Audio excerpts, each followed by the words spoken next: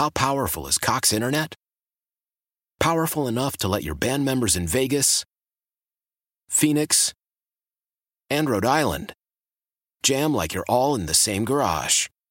Get Cox Internet powered by fiber with America's fastest download speeds. It's internet built for tomorrow, today. Cox, always building better. Cox Internet is connected to the premises via coaxial connection. Speeds vary and are not guaranteed. Cox terms and other restrictions may apply. Analysis by Ookla Speed Test Intelligence Data. Fixed median download speeds. US Q3 2023. Celebrate and save at Ashley's Anniversary Sale. With Hot Buys, your choice of colors starting at just $3.99. Ashley Sleep mattresses starting at $2.50. Plus, receive a free adjustable base with select mattress purchases. And shop top mattress brands like Stearns & Foster, Tempur-Pedic, Purple, and Beautyrest Black with 60-month special financing. Only at Ashley. Subject to credit approval. No minimum purchase required. Minimum monthly payment, down payment, tax, and delivery may be required. See store for details. The following is paid commercial programming. The content and opinions expressed do not necessarily reflect those of WSSP, Entercom Milwaukee, its staff, or sponsors. From Lake Michigan to the Mississippi and every river, lake, and field in between, let's talk everything outdoors. All aboard! Ha ha ha! You're on the crazy train! All aboard! Welcome to the Skipper Bud's Cutting Edge Outdoors. Fasten your seatbelts for a wild ride through Wisconsin's outdoors. Only on Sports Radio 105.7 FM, The Fan.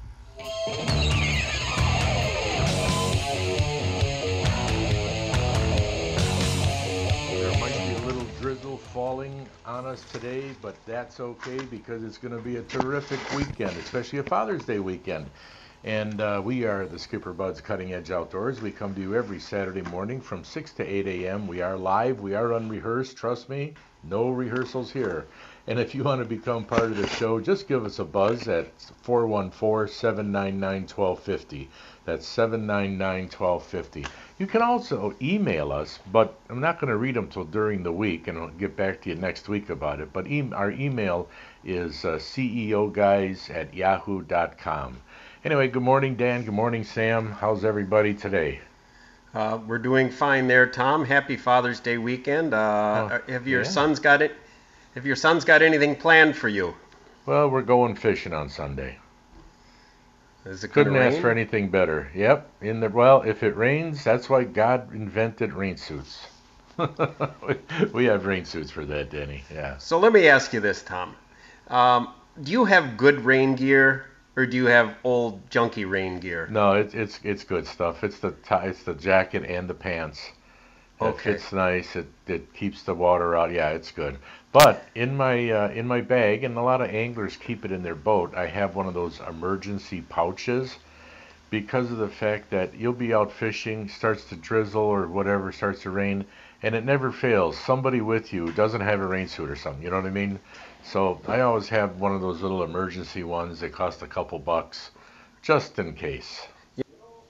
It's great minds think alike, because in my boat, I've got an emergency poncho. It's a camouflage one. Yeah. I didn't even have to buy it. I think my brother, he was in the military. I think it's a basic old camo military type poncho. But yeah, I keep that in a bag just for those people that don't have rain gear. Right, exactly, yeah. And it's a good idea to have good quality rain gear. You know, my dad, bless his heart, his entire life, his rain gear was like a cheap plastic rubber kind of a pants and coat. You know the ones I'm talking about? Just a piece of, the junky ones? Yeah. That was his rain gear. But yeah, if you're going to be out a lot fishing, hunting, whatever, it pays to spend the extra money on the rain gear. It sure does. Which brings another question, Tom. How about as far as polarized sunglasses? Do you have cheap ones or use good ones? No, I use the cheap ones, $19.99 specials. Sometimes I get them for otherwise you get them for $14.99. The reason being was many years ago. All right, long time ago, I bought a pair of $50 sunglasses. They polarized glasses. They were actually glass glasses, not the plastic. And I went to pay for the launch, had them on the boat seat, came back, sat on them, broke them. I said, I'll never buy an expensive pair again. So, but I have found that the inexpensive polarized sunglasses work extremely well. They work very well. I do agree with you that ones for basic function can work well. One thing that I don't think is stressed enough, and eye doctors really should be letting people know, and a lot of people don't realize, you really should use, whether you fish or not, you should use polarized sunglasses, because they pretty much have the best protection. And if you want to help prevent getting cataracts later on in life, just protect the health of your eyes, you really should have a pair of polarized sunglasses, not just regular sunglasses that you think are polarized. You Right. should have polarized. And speaking of cataracts, I had both of mine operated on a number of years ago, and I'll tell you what makes a world of difference. When you got a cataract problem, when you're like, it seems like you're looking through a foggy window or something, or it's kind of distorted looking through. But man, once they fix them, it is great. My vision, my distance vision is fantastic. Yeah, you had that surgery how many years ago? Oh, that's got to be, gee whiz, 4 or 5 years ago maybe. It was a while back. Hey, we got an email this week. Okay. We don't get a lot of emails right now since we're not live on the air. We're live on the air, but we're not in the studio, don't have the computers in front of us. But we got one from Bob in Stumpy Bay, our friend Bob out there on Okauchee Lake. He sent us this email. It was basically about this one. I don't remember if I forwarded it to you, Danny, or not. But it's about this woman, Appleton native, Emily Schneider. She caught a 56.5-inch muskie on the Fox River in De Pere. There was a picture of her holding it, and she released it. It was kind of thin, though, and this just happened, I guess, a few weeks ago. The fish itself wasn't, it was heavy, but not as heavy as what it would be, let's say, in fall. But yeah, 56.5-incher. Pretty nice. Yeah, I got that picture sent to me by Tommy Wilson about 2 weeks ago. Oh, okay, yeah. I'm sure it didn't name her name, but it was a woman, and it was River. I'm sure it's the same fish, and you're right. It is thin, but it's it's a post-spawn fish. It's still a true trophy if you get something that long. And now is the time where right now, based on what I've heard as far as some of the stockings and what's gone on in the Bay of Green Bay, is a good time because there's going to be a bunch of those bigger, older fish, and we get them before they die. Is all I got to say. Yeah, because otherwise you're just going to end up turtle food and crayfish food, So, and even if she would have kept that fish and mounted it, I wouldn't have had a problem with that, No. That would have been up to her. I told you about the one that when I was in Howie's a month ago, and the guy came in with the picture he caught Memorial Day, and that was it was bigger than 56.5. It was either 57 or 58. Okay. Weighed 45 pounds, and it was spawned out. Probably would have been 55 pounds in the fall, I'm guessing. But he kept it. I believe he did, at least by the picture. It looked like it was taken in his backyard. So if anybody goes to Howie's Sports Shop in Sturgeon Bay, it's right there when you walk in the door on the right-hand side. But if he kept it, I mentioned on last week's show, I believe, more power to him.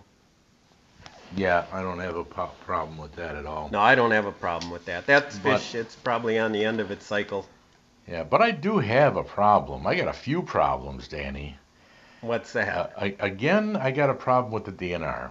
Oh, jeez. Does it ever end?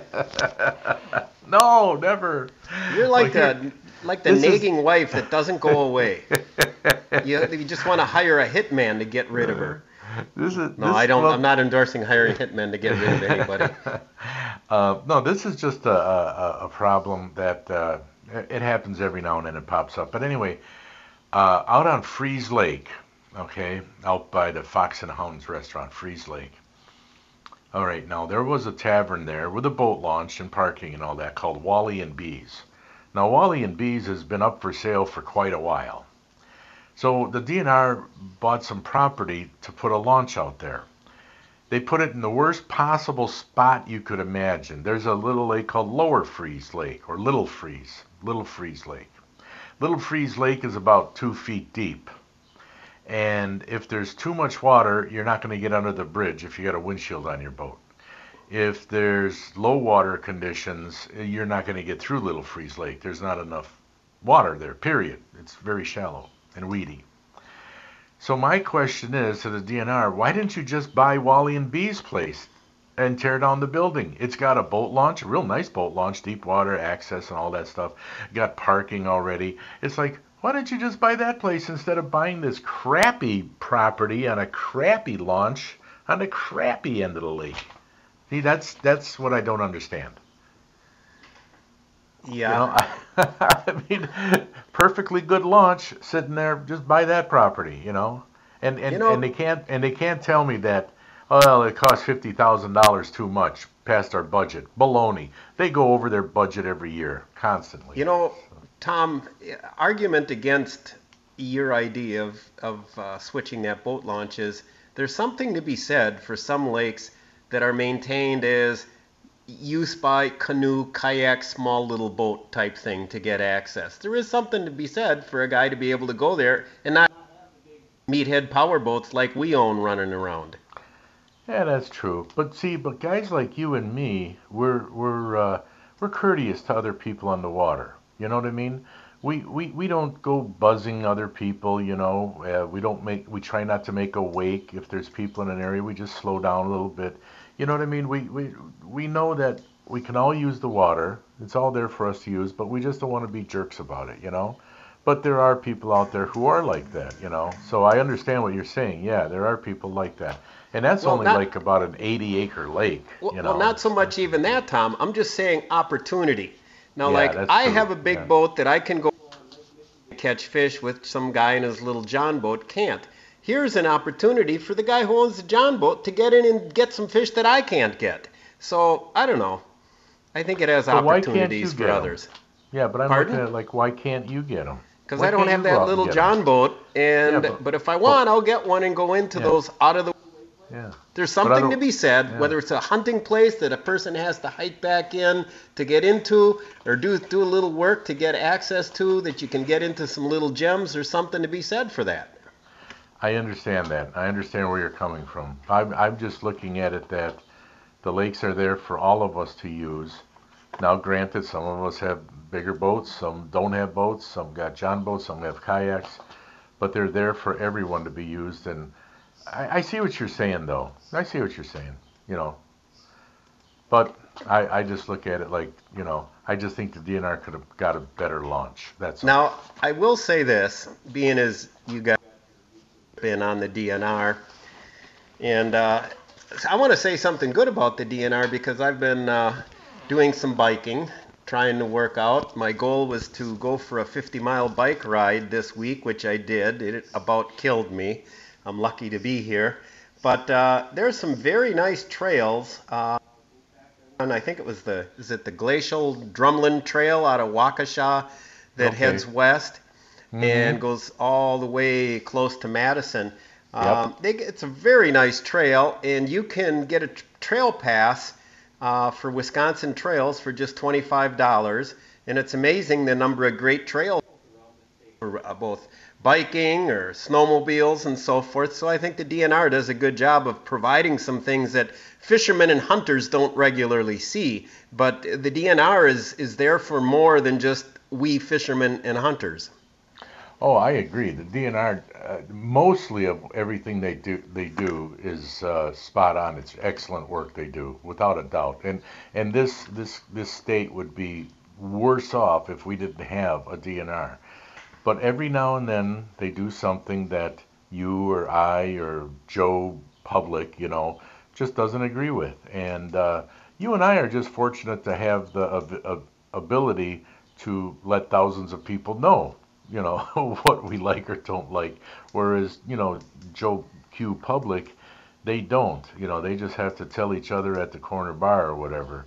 But anyway, yeah, we got a commercial break coming up. But Danny, I got something when we come back from the break. I didn't know when I should do this, but I figure I might as well get it out of the way after the break.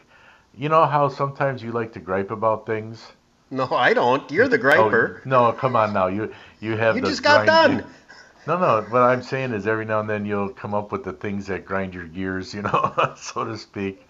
But I've got one that's just drives me crazy, and I got to tell you about that. And I think it drives other people crazy too. Maybe if you've heard it, maybe you haven't, but we'll find out after the break. All right? We're brought to you by Bait Mate Fish Attractants. Stay tuned for more of the Skipper Buds Cutting Edge Outdoors.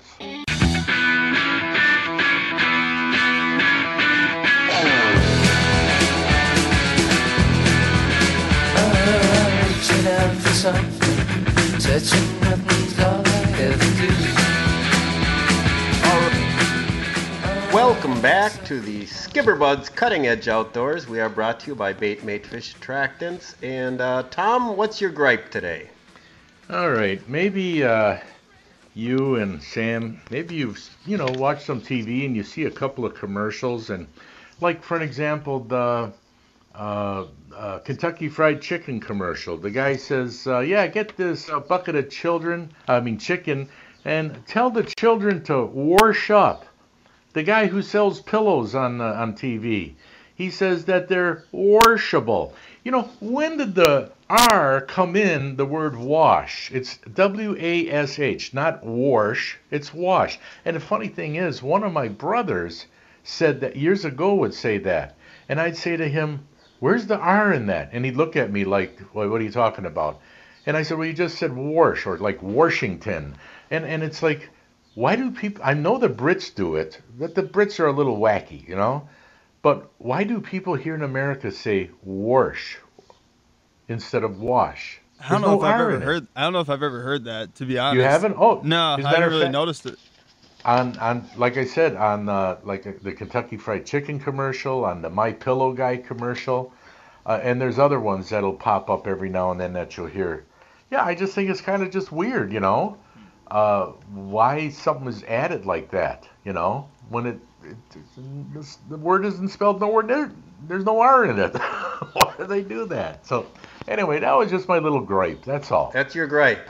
Yeah, it was just not a big deal. It's just wondering why people are, I don't want to say stupid. It's just like, why do they have those little idiosyncrasies of, doing something like that, Maybe Right. they heard it like here, for an example. Do you remember the show that used to be on American Idol? And there was a guy, Simon Cowell. He was a Brit, okay? Yeah. And Paula Abdul was one of the judges as well. For the first 2 or 3 years, he didn't call her Paula. He called her Pauler Abdul. Because those Brits, sometimes when it comes to an A, they got a hard time saying an A. They got to add an R to it. So, Yeah, you know what else really bothers me, Tom? what's that? Kids on my lawn. Hey, damn kids, get off my lawn.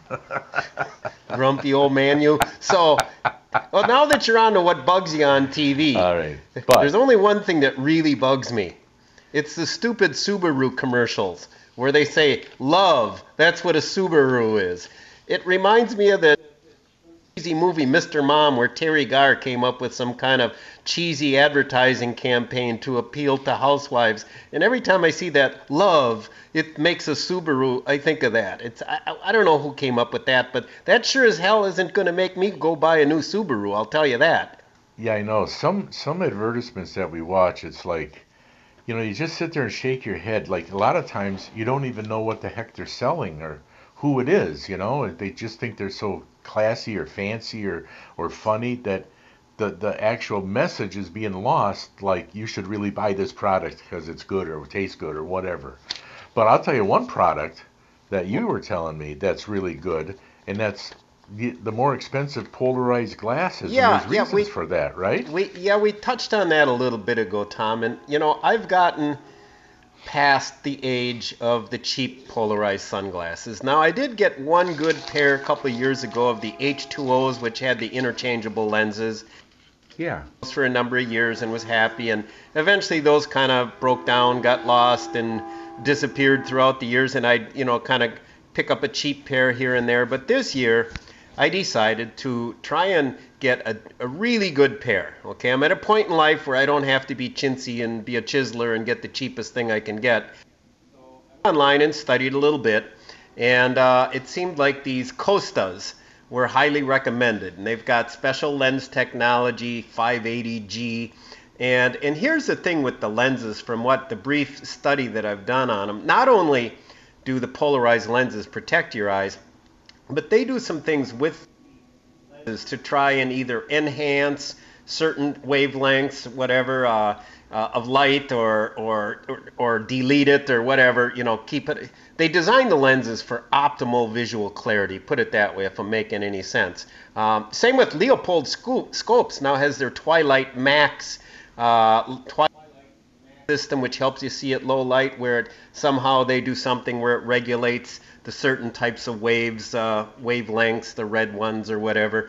But so there is some technology into getting the better glasses, and that's why you're going to spend over $100. So I did get a pair of Costas. Recently, however, I have a company, it's called Nines, Nines. And Mike Iaconelli, the Bass Pro, he's, I wouldn't trust anything he sells. Sponsors. Okay. All right. Are you going to wreck what I'm trying to say here already? Why do you got to throw a monkey wrench in everything? So, and guess what? The machine washable there. How you like that? So, anyway, the Nines ones actually are cheaper. And they've got special lens technology. I think it's called NearTech or something like that. Yeah, NearTech lens, which is an tech lenses, but they protect your eyes better from heat. And because actually they did a test where they had a heat lamp, and they showed how they protect your eyes from the near infrared radiation. And actually, Tom, actually does kind of like cook your eyes. It like heats your eyes. And with the Nines lenses, they will actually keep your eyes cooler. And they actually have the test put up on their website. So it's interesting. And I thought, you know what? I'm going to get a pair of those, because what happens is when heated like that, basically they get fatigued. And so actually, your eyes get fatigued and itchy after you've been in the sun all day, and that's caused by that NIR heat emitted by the sun. In other words, the near infrared radiation. So I'm going to try the Nines. I think it's worthwhile to have a good pair of polarized sunglasses, and I know there's other brands out there. I was talking to a neighbor, and he's a fly fisherman, and he got some real fancy pair of a different name brand. I don't know if any of our listeners ever have any suggestions. They could always send us an email or give us a call. Yeah, that's very interesting. I'm still not going to spend a couple $100 on a pair of Polaroid glasses. Well, the Nines were like $90. $90, free shipping, no tax, which I'll have to report next spring when I do my taxes, because I don't want to cheat the state of Wisconsin. But I think what they don't know, that won't hurt them. There you go again. You know where your tax dollars go, Tom? Partly to go to support the DNR that you criticize so much. Yep, I don't criticize them that much. Now you're going to criticize them. You don't want to even give them your tax dollars. Well, not that tax dollars, no. They take enough out of the payroll checks. Well, anyway. Do you want me to comment more about it? Sure. How about Lake Lavelle? Oh, God. How about North Lake? Oh, yeah. Here we go. Hey, a couple things along the DNR. Yeah. DNR, a couple things, announcements. They will have their virtual meeting on June 24th, I guess in 4 days, to talk about the antlerless quota and permits for 2020. Right. So if people want to participate in that, you can go to the DNR website and get all the information there. July 15th is the deadline. The artists are encouraged to turn in their submissions for the turkey stamp, pheasant, and fowl stamp competitions. So yeah, if you're looking to do that, and also the smallmouth bass season in the northern zone opens today. So a couple of different things there. Tom, they don't even give you the physical stamps anymore though, do they? No, that's all on the license. That's all printed in a code. When you buy your license, yeah, or if you have the Go Wild card, it's all part of that information that's on that card. I kind of liked getting the physical stamp years ago. Yeah, a lot of people years ago would collect those every year, and they'd have a collage of them, So right. Yeah. And a friend of mine makes a salmon trout stamp years ago, and I had a copy of the print, and then I had a copy of the stamp right in the frame together with it. Yeah, so I always nice. thought that was pretty cool. So it's too bad that they stopped actually giving you a physical stamp. I suppose it was just to save money. Oh, I'm sure. Yeah, that's probably it. Which, a lot of times, let's face it, they got to look for places to cut here and there so that they can buy more of this useless land. Yeah, well, so they could have bought Curly and Moe's or Peas or whatever bar that you're talking about out there. Oh, goodness. Hey, listen, after the gut report, I do have some interesting stuff. I was finally able to get a hold of up-to-date fishing regulation book, and I just wanted to bring up a couple of things that I saw in that the other day. And so anyway, he's Dan Bush. I'm Tom Neubauer. Sam Schmitz is on the boards, and we are brought to you by Bait Made Fish Attractants. We're here till 8 o'clock this morning, so I hope you stay tuned for more good stuff right here on 105.7 FM The Fan. Come here, I'm gonna eat you! I'm bigger than you, I'm higher in the food chain! Get in my belly! The Gut Report is brought to you by Discount Liquor. I don't know how many of you like jalapeno poppers, but I know I do. Now this recipe is going to seem a little strange, different than any jalapeno popper you've ever had, but trust me, it's really good. It was, I don't know how my daughter-in-law serendipitously got it from the people over at Tres Locos out there in Muskego, but this is really good. Okay, first of all, you need a package of those egg roll wraps. Yes, you need egg roll wraps. Then you take 2 or 3 diced jalapenos, no seeds. Take 1/2 to 2/3 of a brick of cream cheese, and you got to soften that up. 2 tablespoons of sour cream, 1/4 cup of mozzarella cheese. Blend it all together. Then you put about 2 tablespoons in the middle of an egg roll wrap. Don't forget your egg wash along the edges to seal it. And then fold it like you would an egg roll. And you do this until you're done, and then you fry it like you do an egg roll. Trust me, folks, this is a different type of jalapeno popper, and it is really good. Now, if you want to add more jalapenos, that's up to you. You can add as few or as many as you'd like. Just give this a try. You'll like it. And thanks to Tres Locos for this wonderful recipe. The Gut Report is brought to you by Discount Liquor, where you'll find the best price, selection, and service at 51st and Oklahoma in Milwaukee and Main Street in Barstow and Waukesha. For weekly specials, go to discountliquorinc.com.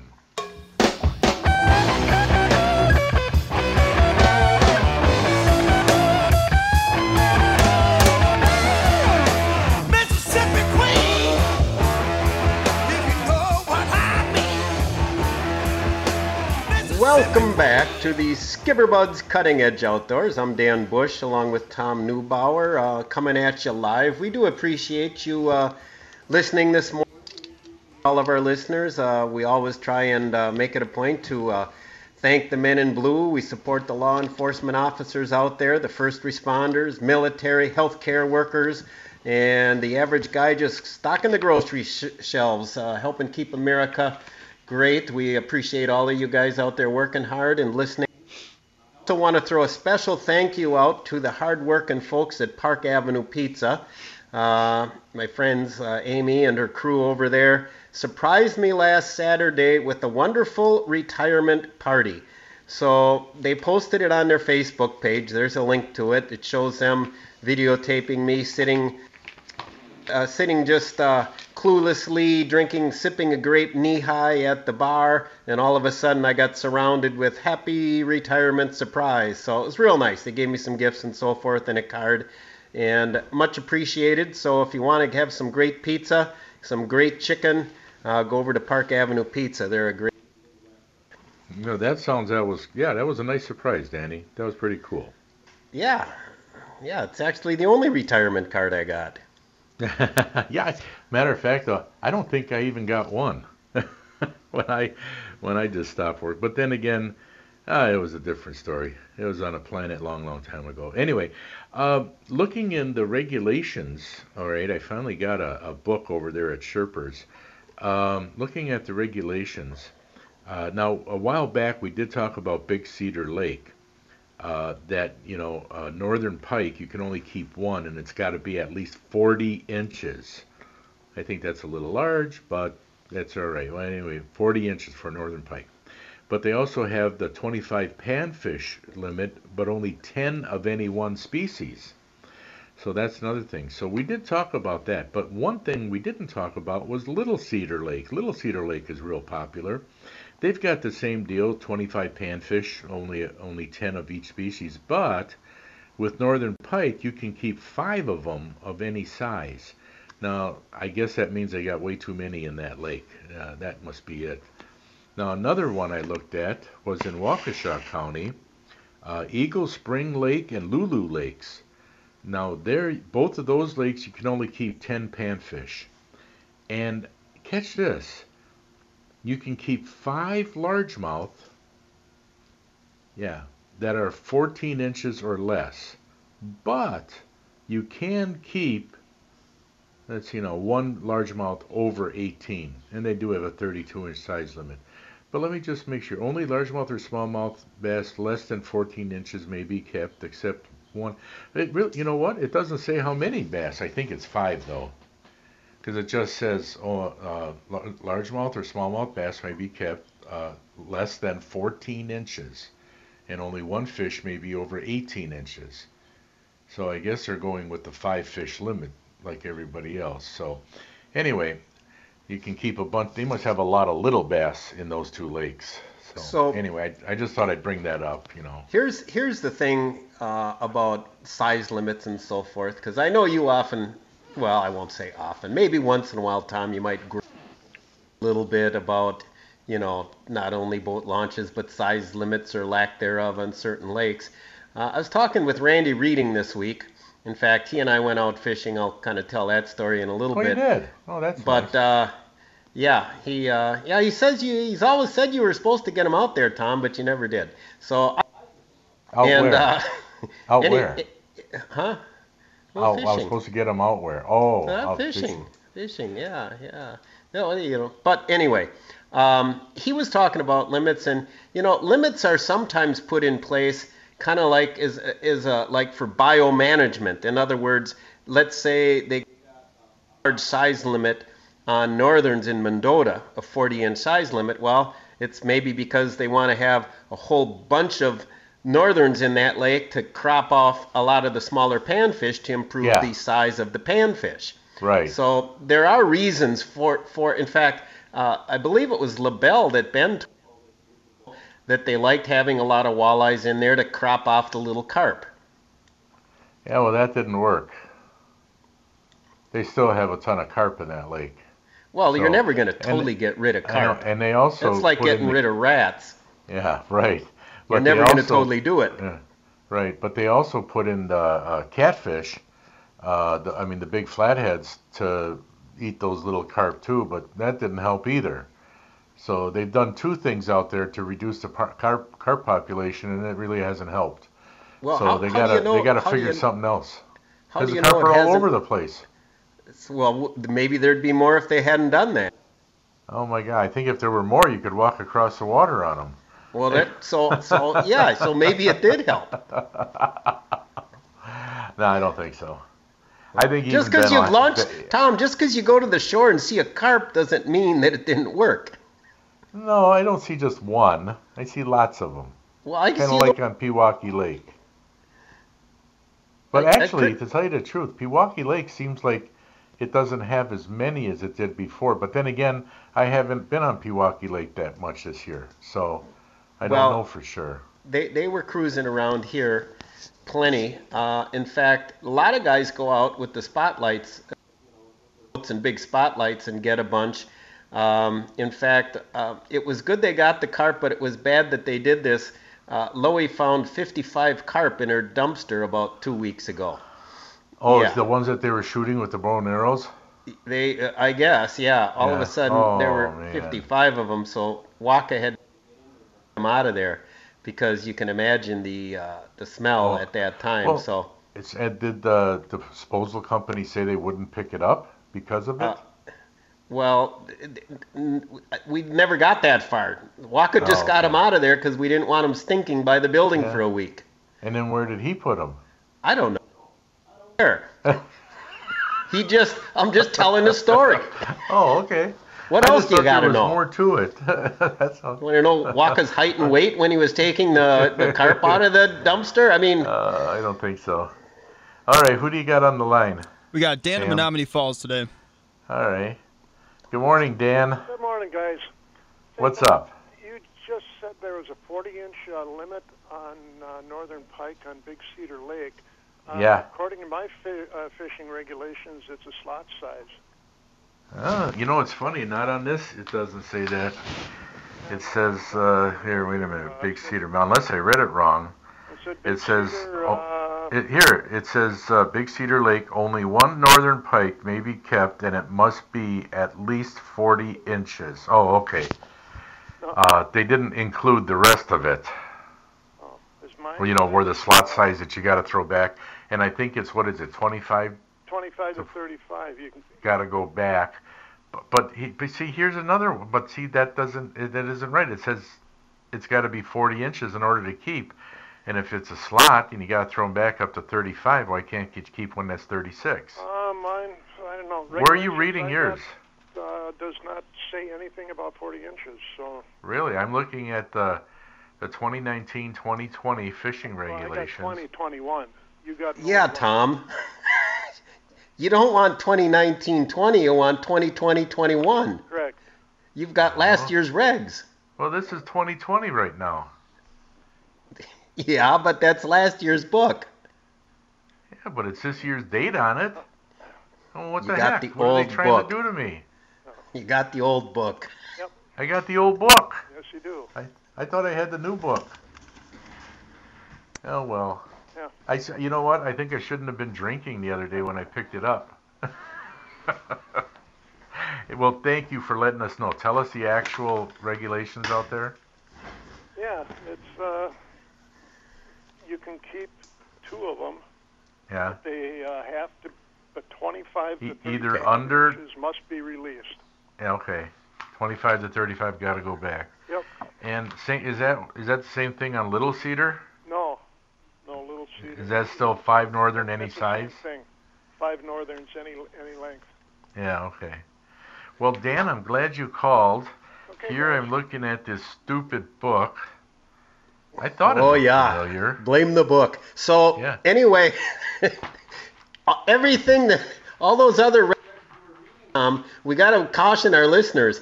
Don't just go by that. Go get the current book because those might be wrong too. We don't want to get any hate mail that you got anybody a ticket. Yeah, I know. Yeah. Well, like I always tell people, make sure you look at the launches. It's usually posted at the launches. What the size limit and restrictions are. So, Dan, thanks for calling. I appreciate it. Yeah, that happened years ago on a TV show, didn't it? Where they didn't read the. Yeah, Gillespie was out with a so-called guide on Delavan Lake, and the guy was telling them, 15-inch walleyes, that's the size limit, and they were keeping them, over 15 inches, and it turns out the size limit's 18 inches. A bunch of people from Illinois came up who were keeping all these walleyes that were 16 and 17 inches, and then the DNR busted them, wrote them out, a lot of tickets were written up, and they sued John Gillespie for giving them wrong information. But the judge says, no, that's up to you to know what the regulation is. You should have looked at the launch. Big sign there says what the regs are. So anyway, all right. Sam the man says we got to go to a break, but you know what's coming up next, folks? The Hornswoggle.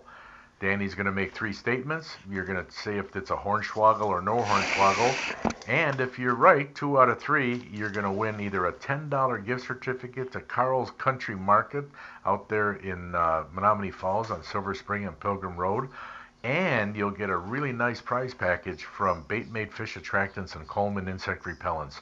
So stay tuned. Call now, be the contestant, 414-799-1250. That's 799-1250 for the Hornswoggle. We'll be right back on 1250 AM and 105.7 FM, The Fan.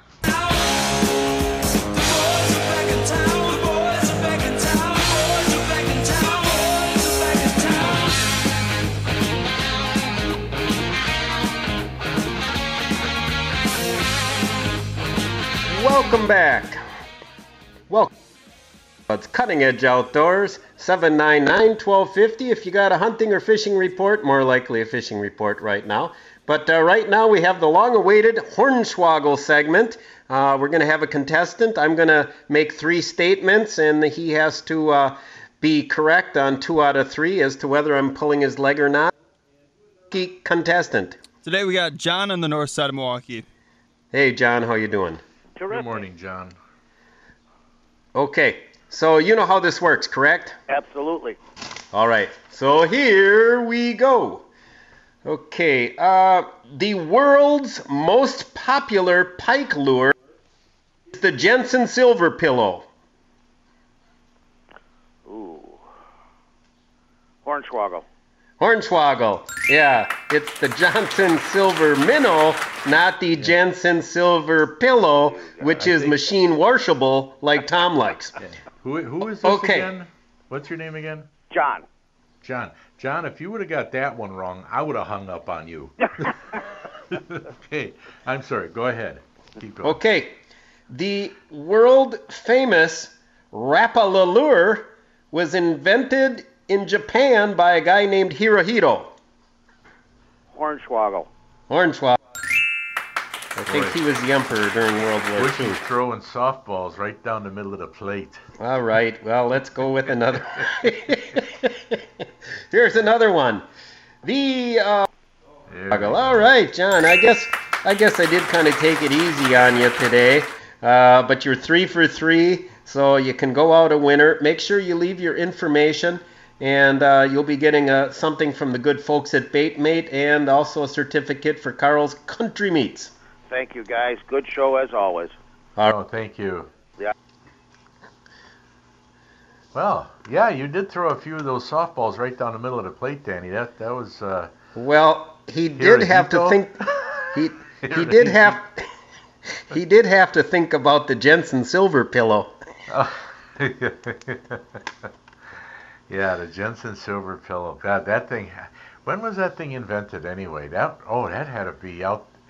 Was that in the late 1800s or was that in the 1900s? Well, that's a darn good question. When did they actually invent the Johnson Silver Minnow? And was the guy who invented it Johnson? I think that was just the company name. I doubt if it was the real name. I know it's the company name, but you know, like the was it the Heddon spoons? Now those were invented in the 1800s, in the late 1800s. But the Johnson Silver Minnow, that's a good one. I wonder, and you know, that's still a good lure, Danny. You know, you put a 3 or 4 inch twister tail or something on the back of that, and the movement of that lure, you know, and you throw that in the lily pads or in the weeds, it doesn't get hung up because it's got that weed guard on it. That's still a very good lure. It really is. For both bass, pike. Yeah. Even get an occasional wayward muskie that might take a swipe at that. So you know what? That's probably one of those oldies but goodies that you might have a guy go in a bass tournament and he doesn't have a single Johnson Silver Minnow in his box. Yep, and a guy, and then another guy might have one and he's slamming them, And, well, can't do anything about it. You don't have one. Yeah, I know. Now that we're talking about it, I should probably put a few of those into Sherpers, the gold one and the silver one. Because, they come in all different colors. They have them over at Smokey's Muskie Bait and Tackle Shop. They got them at Smokey's, different colors and that. So I used to have some silver ones, I remember. So, anyway. But I haven't used one in a long time. Yeah, they used to be, right along with the Daredevil, that would be one of your top pike lures. Yeah. But I think as far as size on that Johnson Silver Minnow, if I'm not mistaken, didn't they only go up to like 3/4 ounce or 1 ounce, something like that? Whereas, the Daredevils, heck, those were, 3.5, 4 ounces? Some of those really big ones, the monster ones. You know what? That's something we're going to have to look up this week, and then we'll get back to everybody next week about it. How's that? One of the Rapalas that they used to make that they don't make anymore was a big, thick floating one. And we did great trolling that for pike up in Canada, but they don't make that anymore. Basically, the only two colors back in the day for those floating Rapalas was the silver and the gold, basically, or brown, right? No, silver and right. brown. Silver and gold. No, the gold, yeah. Well, You're the right. one color, I don't know if I'd call it the gold, because later they came out with that bright orange. I guess, yeah, so they'd call it gold. You're right. Yeah, it was called the gold. And then the blue. They made the blue, too. I think those were the three original Rapala colors. That orange one was a hot one, though. When they came out with that was hot. Well, that little orange one, for those that want to go try trolling spring brown trout, trolling some of the flats, shallow areas, the Bender Park, Oak Creek Power Plant area. I've always done well trolling an orange Rapala, and even like the regular floating one and a jointed one as well. So, that's probably a lure that isn't used as much as it could be, the original floating Rapala. Yeah, really, and that thing will catch fish day in and day out, There's no doubt about it. There's only one little problem with that, is that it doesn't cast very far because it's very light. And you really got to have, lighter line to get it out there a ways, because it is so light, So, but that's a lure and it can be fished on the top of the water or just under the surface, And I remember years ago, before they came out with the sinking ones, I would put a split shot or two in front of it, probably about 6 inches in front of it, to get it down a little deeper. And that seemed to work as well. So, yeah, a lot of things you can do with that. But you know what else we can do? A lot of things to do with their top of the hour break, Danny. You ready to do that? Yep. Okay. Top of the hour break coming up, folks. Stay tuned for the second hour of the Skipper Bud's Cutting Edge Outdoors here on 1250 AM, 1057 FM. And we are brought to you by Bait Made Fish Attractants. Stay tuned for more. The following is paid commercial programming. The content and opinions expressed do not necessarily reflect those of WSSP, Entercom Milwaukee, its staff, or sponsors. From Lake Michigan to the Mississippi and every river, lake, and field in between, let's talk everything outdoors. All aboard! Ha ha ha! You're on the crazy train! All aboard! Welcome to the Skipper Bud's Cutting Edge Outdoors. Fasten your seatbelts for a wild ride through Wisconsin's outdoors. Only on Sports Radio 1057 FM, The Fan.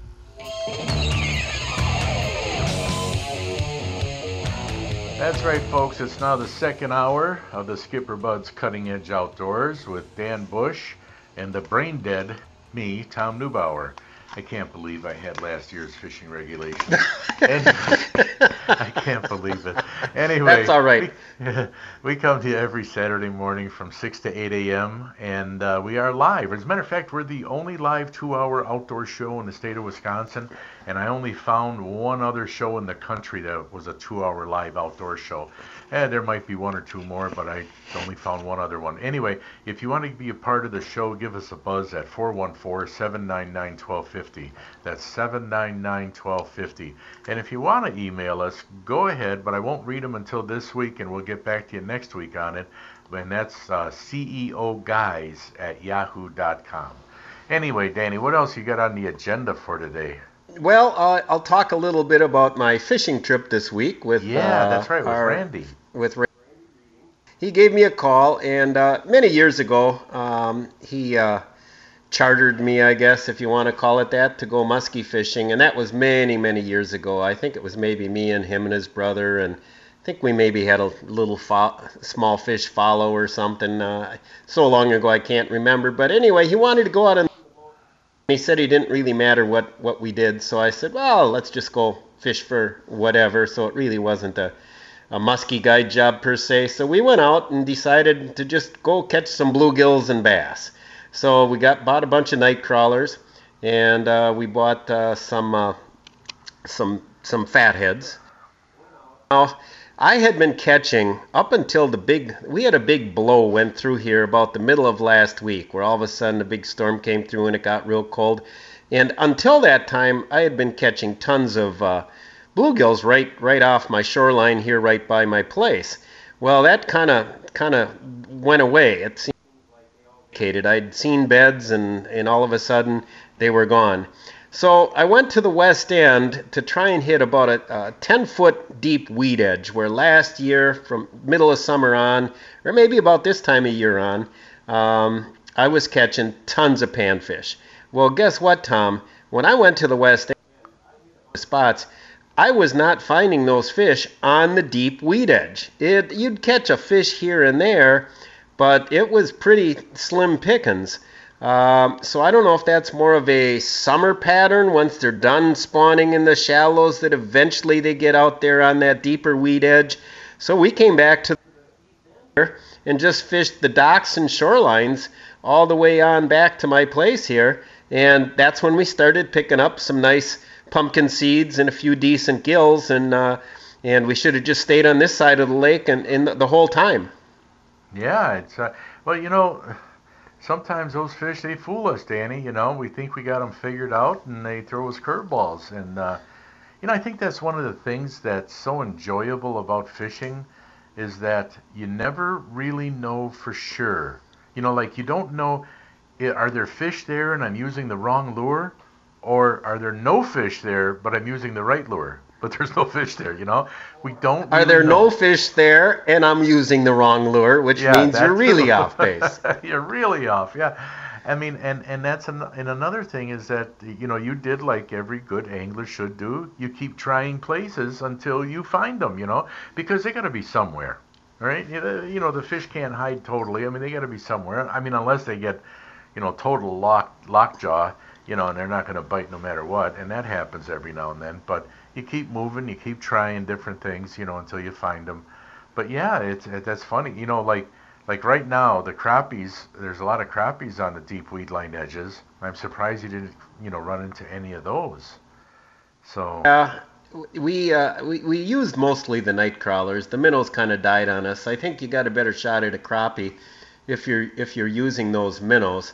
I'm thinking that some of the bluegills, though, never really spawned, because some of those that we cleaned had eggs in them yet. So maybe some will spawn. They'll spawn. I've heard that they don't all, whether you're talking bass or whatever, they don't all just do it at the same time, I guess. Right. Not only that, but, if fish are coming in and let's say they're just gonna start making beds and get ready to spawn, and then, like you say, their big cold front comes through, and that blows them right out. Okay, they'll move right out. Now, most of those fish will come back in and spawn, but a lot of them don't. They don't. They say, "The heck with it," and then they just absorb those eggs during the season. And that's why you can find eggs in a fish in August. It doesn't mean they haven't spawned. It just means that those particular fish did not spawn, and they're, in the process of absorbing eggs. So yeah, it's kind of weird sometimes when that happens to us when we're fishing, But I got to tell you, Danny, the public fishing pier that I can see from your window here, a guy earlier during one of the breaks I was watching, and the guy caught a really nice fish. I don't know what it was, but man, I'll tell you what, it was flopping and dancing and jumping out there. Yeah, he caught a nice fish from that public fishing pier. So I guess there are decent fish able to be caught from that. So anyway. Now, Tom, the other thing, I never saw any bass on the beds, at least by me here this year. Are they all done spawning? Oh yeah, yeah. They've been done for a while. Yeah, bass have been done for quite a while, and sometimes they might have been because didn't you say that at times you would see beds right out in front of your place? I did see beds, and I'd see the bluegills. Or were they? Or okay, they were the bluegill beds. Yeah, because they might not have spawned right here in front of you, but yeah, I can guarantee you somewhere, especially on Pewaukee Lakes, over by the railroad track area where the train goes by, there's always beds over there, and as a matter of fact, there's always bass over there in the summertime. That gets a little weedy, but you can still find open spots to get your lures in and that. So. That's a real good area. But yeah, sometimes they're just areas where they're just not spawning, and maybe the pumpkin seeds pushed them out, because there were so many pumpkin seeds. I don't know. Might have been. If you were going to fish largemouth this time of year, Tom, would you just fish piers? Depending on the time of day, but yeah, basically I'd be skipping under docks, and I'd be fishing heavy weeds. Docks and weeds. Mm-hmm. Do any of the bass go out and suspend in deeper water, or is it just? Yes, of course. Yes. Some, on any given day, you'll find some bass in shallow water. You'll find them on the flats. You'll find them on the deep weed line edge, and you'll find some bass suspended. You can, any given day, they'll be just about anywhere, but you'll find more of them in certain areas at certain times of the years. Like in the summertime, you'll find more of them in, let's say, less than 10 feet of water than over 10 feet of water. So if you're playing a numbers game, you're going to fish water that's less than 10 feet than over 10 feet. Okay, especially like if you were a tournament bass fisherman, you want to increase your odds in catching more fish, so you're going to fish where there are more fish. So, but then, when fall rolls around and a lot of those bass leave that shallow water, especially if there's not if the weeds have died off, then they go out to where there are weeds left on the deep water weed lines. That's when you find concentrations of bass out there further. Tougher to find, but when you do, you find a bunch of them. So a lot of times you're just playing the percentages. But right now in the summertime, yeah, I'm fishing under docks, shallow water, flats, any weedy areas. Well, without a doubt. As a matter of fact, the last time I was out, we were catching them not up by the shoreline, but they were out a bit. I think I told you from the docks, probably about 6-7 feet of water, and the fish were eating crayfish. You could tell because a couple of the bass that we caught spit up crayfish as we were bringing them in, and some big crayfish too. I was surprised the size of them. We found one in the live well because I kept one bass. Because I was hungry, I wanted to eat one, so I kept one, and it spit up a big old 6-inch crayfish out of in my son's live well, and the bass was only 15 inches, and it had this big crayfish. And now, when we saw some of those crayfish coming out of their mouth, what we should have done was switched over to a jig with a crawfish type plastic on the back. That's what we should have done. But you know what? We were catching fish on the wacky worms. So it's like, well, why change? We caught plenty of them on the wackies. But I think that we would have caught more, maybe. So I kind of rambled on there a little bit. Sorry. No, that was good. So I've got some soft plastics. I think there's some old it's supposed to be like a soft craw, basically, and it looks kind of like a crayfish type thing. Yeah. So yeah. How do you fish something like that? Do you just drag it along the bottom? Yeah, well, you put it on a jig, of course. And yeah, you can either, now years ago we always thought that you had to hop them, that you had to give the line, your rod a little twitch, right, to hop it along. But Gary Roach came up with a system many years ago where he said, no, you don't have to just hop them, just reel it in slowly. Yeah, I guess it all depends on the cover that's on the bottom, but if you just reel it in slowly, it's kind of like a crayfish crawling along the bottom of the lake, And normally the only time when they're hopping and, moving like that, a distance, is when they're trying to get away from a predator, So I guess you can always try both. Okay, you can try both, crawling or hopping. Yeah. Well, sometimes I think, Tom, less is more. I mean, yeah, want to try to impart some kind of a special action on a bait and really make it dance and make it work. Example, the hair jig. When I first used one years ago, I was talking to Mark and he said, well, just kind of, pop it off the bottom, it slow. But then later he told me, hey, you don't have to even do that. Cast it out, count it down, and just slowly wind it. Now, when you look at a little hair jig and you're just thinking of just winding that through the water, it doesn't look like it's doing anything. And yet you'll have big smallmouth smack that thing. Yeah, those hairs, they're moving in the water down there. They're moving. It's just like when you buy these the plastic crayfish tails that you put on jigs. I mean, some of them, they don't look like much out of the, just sitting there in the package. But when they're in the water, those little pincers they're sticking up in the water and they're moving back and forth a little bit. You hardly even have to move it, and they're moving. The water is moving them, and it looks like a real crayfish with its pincers up in the air. And those hair jigs, yeah, that hair moves pretty easily, and that water is moving it. So there's always some type of undulation in those lures that's making them look real, Or even like a paddle tail jig, which doesn't look like anything, but if you look carefully, that little paddle tail is it's moving as it's going through the water. Yeah, it's moving sideways, back and forth a lot. Yeah, it's going a lot. So yeah, that's there's so many things out there to boy, I'll tell you. You know what we got to talk about in the next segment? We got to talk about the different lures, how to use them, and why us anglers have so darn many when we only use a handful. We'll talk about that, okay, Danny? We'll talk Sounds about good. that and more stuff when we come back right here on the Skipper Bud's Cutting Edge Outdoors, brought to you by Bait Mate Fish Attractants. Stay tuned, folks.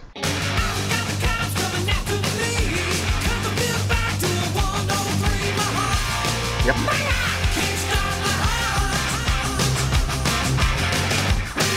Welcome back to the Skipper Bud's Cutting Edge Outdoors. We are presented by Bait Mate Fish Attractant, Coleman Insect Repellents. Haven't needed the old repellent so much this year, Tom, but the Bait Mate I've used. Yeah, me too. Same here. So when we came to break, you were talking about so many lures. Yeah.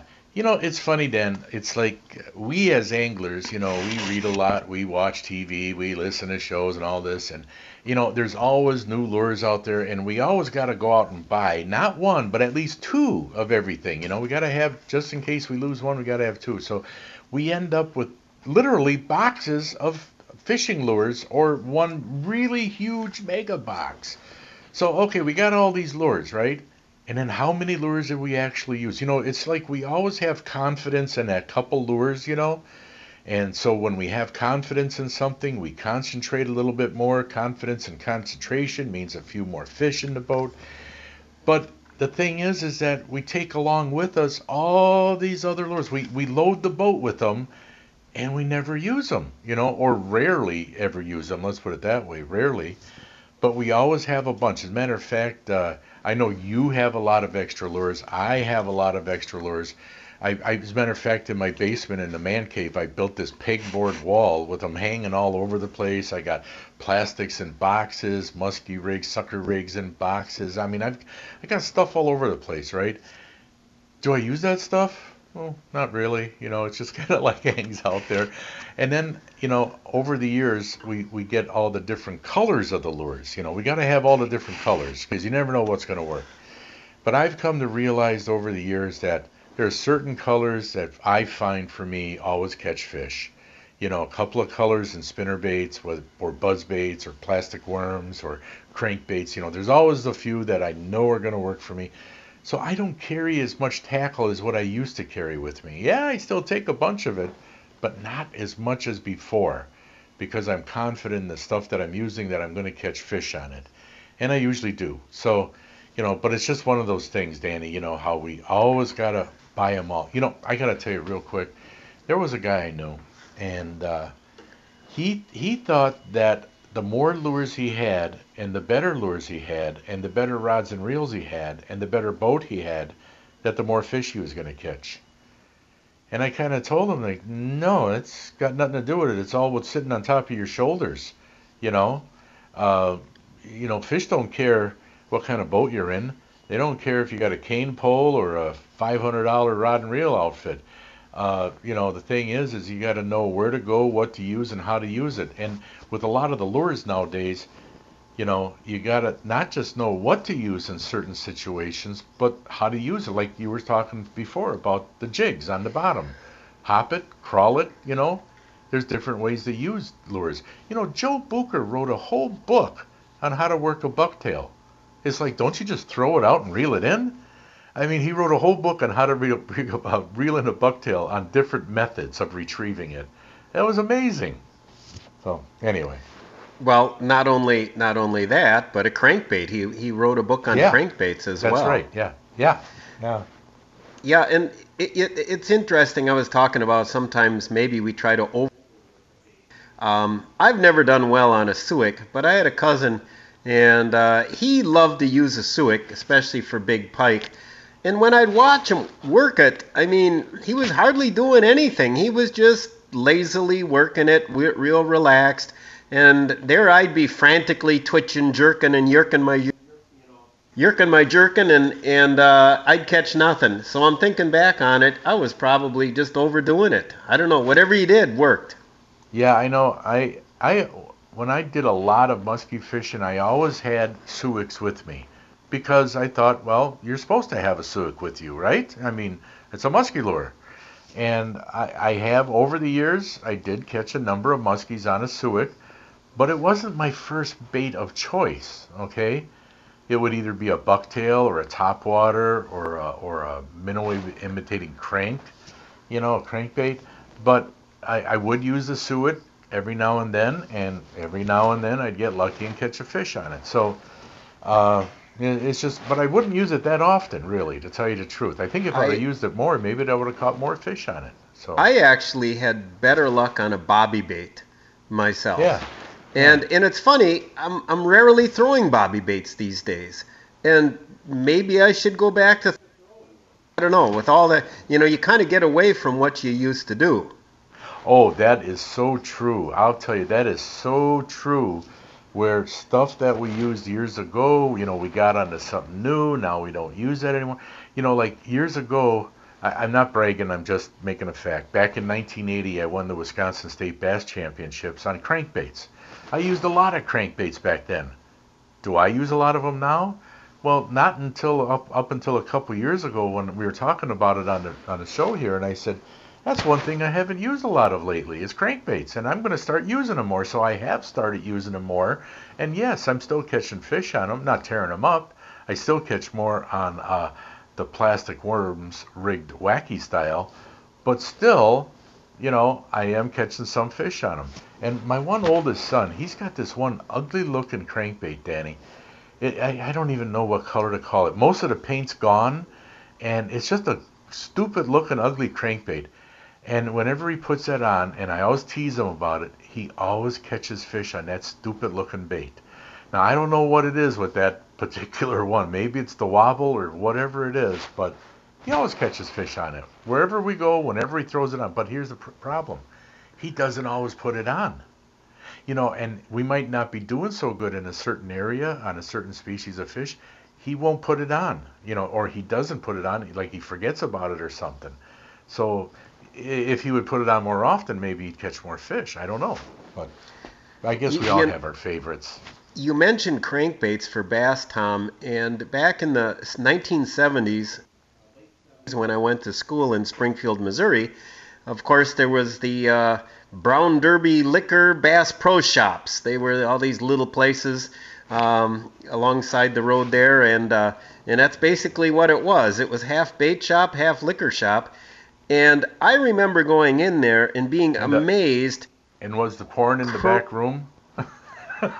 What's that? I said, and was the porn in the back room? Well, that I know. I didn't even go there, Tom. But matter of fact, I think there was. But I could not believe the number of crankbaits, rows and rows, aisles of crankbaits, and I remember thinking to myself, what is it with these bass fishermen that they got to have all these different kinds of crankbaits? Yeah, as a matter of fact, back in the, I wish I could remember when it was. There's a guy named David Fritz. He won a Bassmaster Classic and some other big tournaments on crankbaits, and I think everybody had to, get the crankbaits and start using them. As a matter of fact, even over at Sherper's and Hales Corners, there's a whole row of Strike King crankbaits. I mean, from little ones that are like an inch long to big ones that are like 4 inches long, to ones that'll go down to half a foot under the water, to some that'll go down to 20 feet under the water. I mean, and all different colors. Yeah, crankbaits, yeah, they're big. It's kind of like with plastic worms too. Those are big too. A lot of different colors, But you know why these companies, I believe they make all these different colors of crankbaits and plastic worms and that. You know why they make them in all these different colors? Because we're dumb enough to buy them all. We're going to buy every one of them because we never know exactly which one might work on any given day. So we better be ready with them all, At least that's the way I look at it. Let me ask you, Tom, have you ever seen a situation, and I don't even care what species of fish, but where a certain species of fish just seem to have a preference for a certain color lure? Oh, definitely. That's why you see let's say all the plastic worm companies, all right, they all have a handful of the same exact colors. Why? Because they all work. Those handful of colors, watermelon with red flake, pumpkin seed, there's certain colors, June bug, they all make that color, they all work. In crankbaits, they all have fire tiger. They all have some kind of shad. Every company has those. Every company, you look at all their line of baits, and they got a lot of colors. Every one of these companies got tons of colors. You'll always see from every company, there'll be that handful of colors that every company has, and that's because they work. So it's kind of like the Rapalas, that silver and black and the gold and black. Hey, those are going to work 50 years ago. They're going to work now. Yeah, So. I think those were the two. I wonder, did they have the blue one at the same time, or did that come later? Seems to me blue came later. Probably about a little later, but then they started and then they had the trout pattern.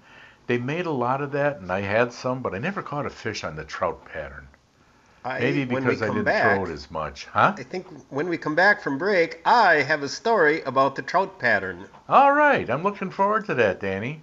Let's go to a break then, shall we? He's Dan Bush. I'm Tom Neubauer. Sam Schmitz is on the boards. 799-1250 is the phone number. We are brought to you by Bait Mate Fish Attractant, so stay tuned for more, folks.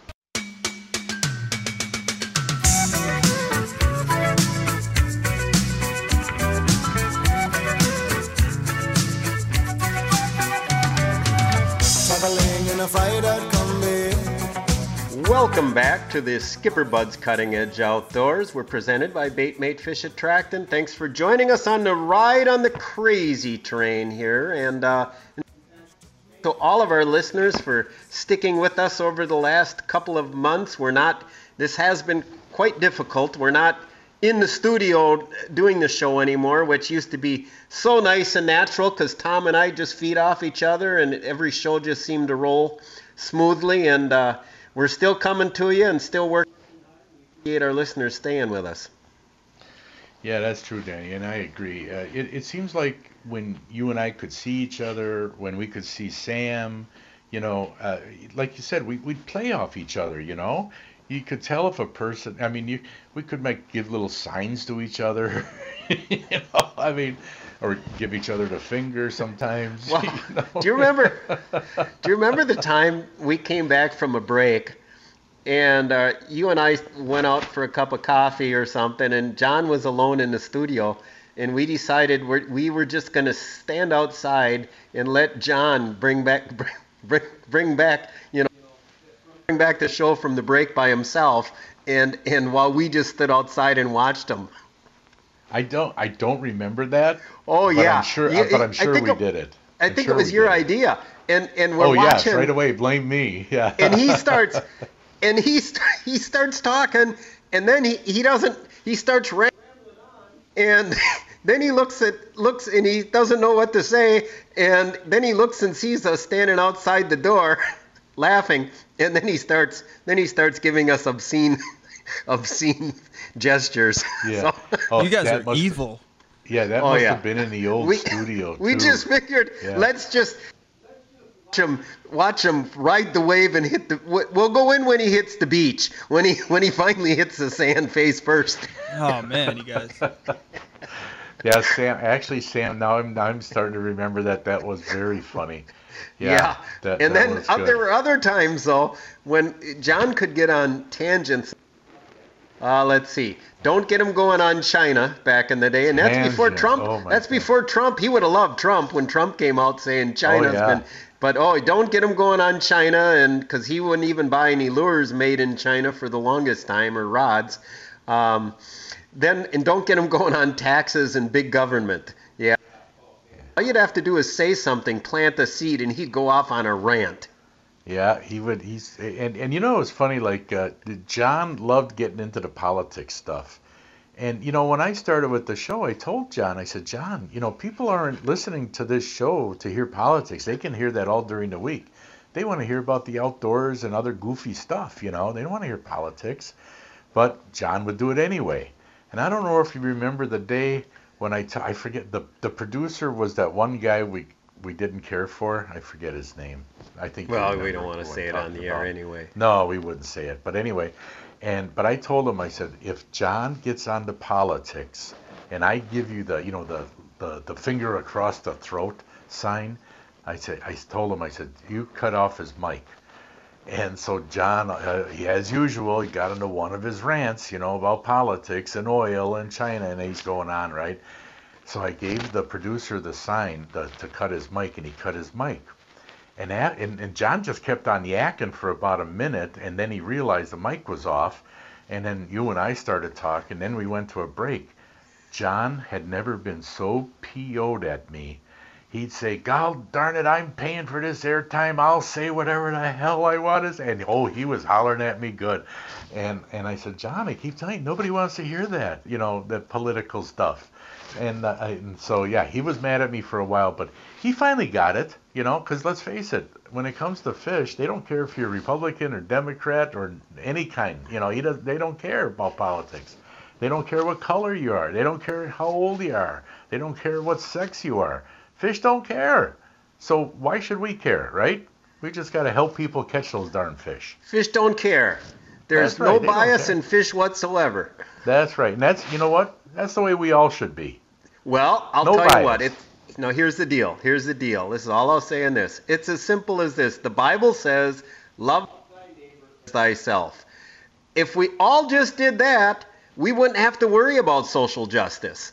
That's right. That's kind of like the golden rule, right? Do unto others as you would have people do unto you. Yeah. You know? Yeah, exactly. Just follow those rules, man. You got no problems. But you know what? Not everybody reads the Bible, Danny. Not everybody goes to church. Because I got a feeling that everybody, you know, who's fighting for social justice at the same time hates the people that they're fighting for social justice from. Everybody just hates each other. Yeah. We got to get rid of that word. See, that's one of those words. You know me, I don't use the word love a lot, and I don't use the word hate a lot. Okay. I think I told you that before. Did I ever tell you what I love?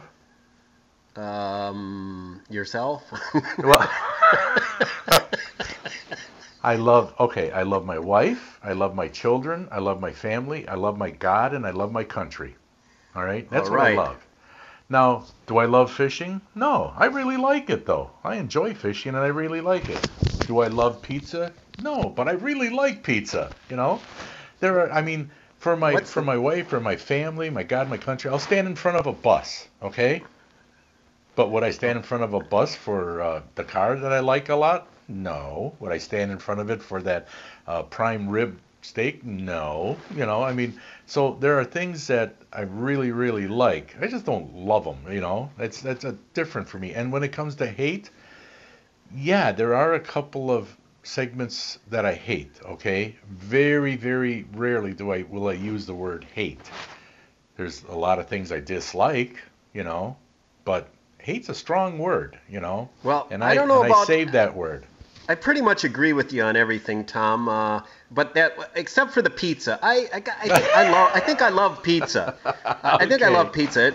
Matter of fact, one time I was at a gal I knew was working there. Folks owned the place, and I went in and I had her make me a pizza, and she goes, Dan, pizza again? She goes, don't you ever get sick of pizza? I said, or I think her name was Ida. I said, Ida, there's 3 things a guy never gets tired of. Women and beer. Oh, you might get sick of them. They might make you sick once in a while, but you'll be right back after them the next day. So that's pretty much right. it, man. Preach. That's pretty good. Did you get that, Sam? Oh, no, I live by that. Oh, you live by that rule. Yep. Yeah, I'll tell you what. Well, Sam being a young guy, I think, would we include ramen noodles to that, Sam? No, I'm kind of, I've been past that stage for a couple of years now. Oh, but I you're will past say, it. I used to be a wrestler, so, weight used to not be an issue, and now it's starting to become an issue. No, cut it out. You're tall and lanky. Well, we say that, but, during all this quarantine, I think I put on, probably 10, 15 pounds, to be honest. I put on 10. Yeah. I know I did. Yeah, I did. Well, tell you what, Sam, you ought to try and go on a 50-mile bike ride like I did this week. You'll have the enjoyment of the last 15 miles of severe forward to when I had to get off and stretch, when the quadriceps were locking up, the right quadricep locked up, then 5 miles later the left hammy. Oh, that's the worst. And I was trying to get hydrated, but I drained my water bottle, was empty. Oh, I was man. ready to find a river to start drinking polluted water just so I could hydrate, but I made it back, by God, but I don't think I'm going to be doing that again. Oh, man. You know, Danny, I had a friend years ago who lived in Waukesha, and he did that trek where you go out almost to Madison and back again on that trail.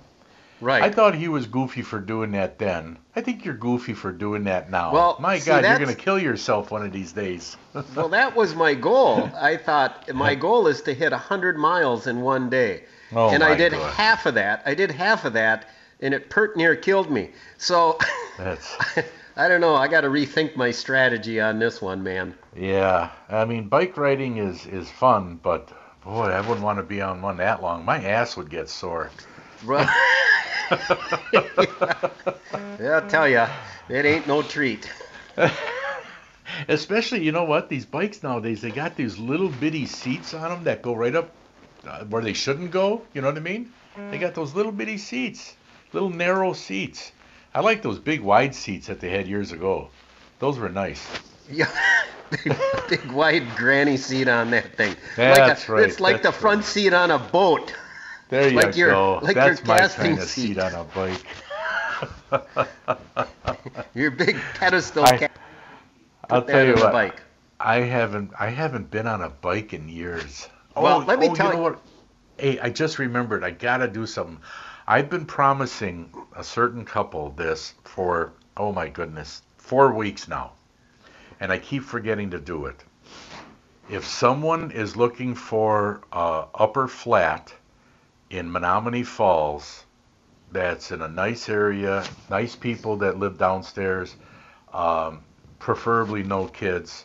I know a place for you. Yeah, and the rent is inexpensive. It's not expensive. In Menominee Falls, it's a 2-bedroom upper flat. So you can email me at ceoguys@yahoo.com, and I'll forward your information to the people who are renting that out, all right? ceoguys@yahoo.com. Thank you, Danny, for letting me do that quick, because I've been promising these people for 4 weeks. So. No problem. Okay. brings us right to break, huh, Sam? Yeah, I guess so. It's time for us to go. And, I got to remind everybody, we come to you on 2 radio stations, 1250 AM and 105.7 FM, The Fan. Oh, and by the way, yesterday I was on the Bart Winkler show. And remember our old producer, Ryan Horvat? Yep. He had a question for me that I'm going to tell you, okay, when we come back. So, folks, stay tuned for more of the Skipper Buds Cutting Edge Outdoors. Final countdown.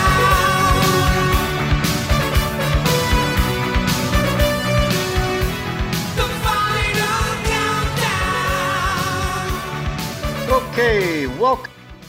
Skipper Buds Cutting Edge Outdoors. Thanks for riding on this last segment of tracks on the Crazy Train this morning, and I believe we've got a guest jumping on board.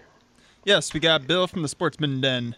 Yeah, we got the man who's got his finger on the pulse of the Fishing Society, Bill Beal. Hey, Bill. Hey, top of the morning, gentlemen. So what have you been hearing? Oh, man, the perch are really good this year down at the lakefront on baby golden shiners. The fatheads, not so much, but I can hardly get the baby goldens. It's not what it used to be for obtaining bait, but I do have them now. Now, how what big? I wanted to say, how big is a baby golden? They're maybe an inch to an inch and a half long. Whoa.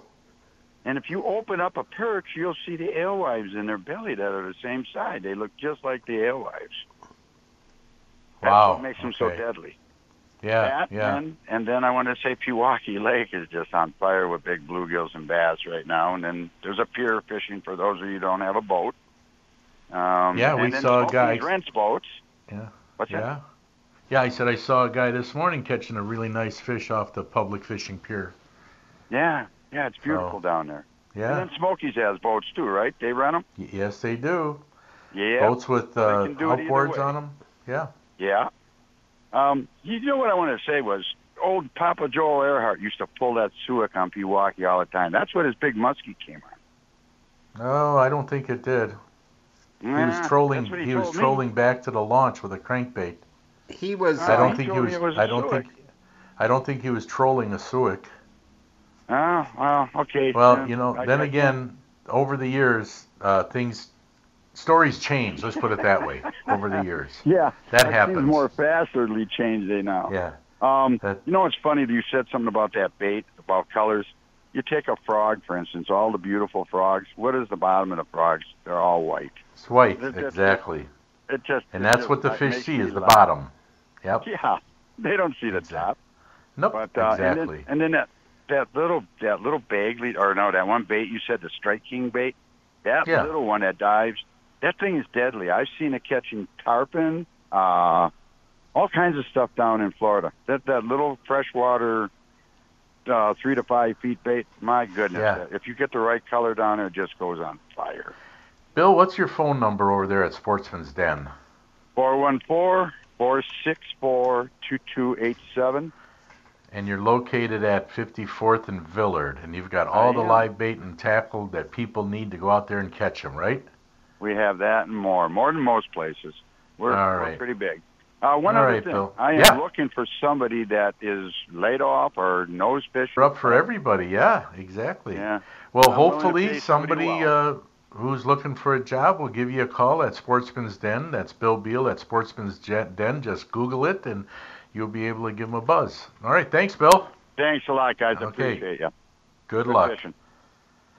So anyway, Danny, this week I heard Bart Winkler. I almost said Bart Linkletter. Bart Winkler and Ryan Horvat, and they were talking about what they consider north, up north. So I had a call and let them know that, every couple of weeks we have Dennis Royce, our Boulder Junction connection, and he's up north. So anyway, we had a little discussion there for a few minutes, and then Ryan Horvat asked me, he said, Tom, you and Danny have had a lot of producers. He said, who was your favorite producer? Who was your favorite producer? All those producers. And then I said, I'm sorry, you're starting to break up. We're losing a connection. I better go, and I hung up. Right? Smart answer. Smart answer. So you know what Horvath said? He said, I always like Bushy better. You can get petty sometimes. Whoa. Yeah, I thought that was so funny. Well, I couldn't say who we like better because we like them all, right? Right. Yeah, we like them all. Whoever the flavor of the month is. Right now, Sam's our favorite producer. That's right. Right now, it's Sam. Doing a fine job under tough conditions. COVID-19. Yeah, for real. Yeah, and really, that is a pain in the butt because you can't always leave. Like before, if me and Danny were in a discussion, you could, let's say, run to the bathroom or run and get a coffee or something, right? Whereas now you can't really leave because you got to be in contact with us all the time. Right. Yeah, I'm kind of like paranoid sometimes. Like if I do want to leave, that something's gonna happen, or somebody's gonna drop a bomb or something on the air and all that. So yeah, definitely. Right. I don't think I've ever left the board like during these past couple weeks and all that. I would never drop a bomb that you'd have to use. Tom's been pretty good for a long time now. No, I'm just saying more so like callers and all that. But I have in the past accidentally, yes. Well, John used to more often than Oh, not, yeah, so. yeah. Oh, yeah. He would stay close to the dump button. It was a good thing. I want to quick congratulations out. 4 hunters in Wisconsin were lucky and got elk tags, Tom. Oh, wow. Yeah. There, one guy, I guess somebody from Appleton, McFarland, Junction City in Marengo, or whatever, wherever that is. But 4 people, and I guess when the big biologist, I don't know if it's Kevin Wallenfang, I think is his name, calls them up and says, you've got the elk tag, their first response is, I don't believe it. Yeah, they're in shock. Well, that's like winning the lottery, the odds are quite, against you for getting one. So, all right. So, well, listen, Danny, we only got about a minute to go. I've enjoyed my morning with you again and with all our audience. I'll talk to you next week. We got more stuff coming up. Well, can I sing you a song, Tom? Sure, go ahead. No, I don't want to. God. Me too. To all the listeners, thanks for listening. And God bless and stay free, everyone. You've been listening to Skipperbud's Cutting Edge Outdoors, brought to you by Baitmate Fish Attractants. We'll talk to you all next week, my friends.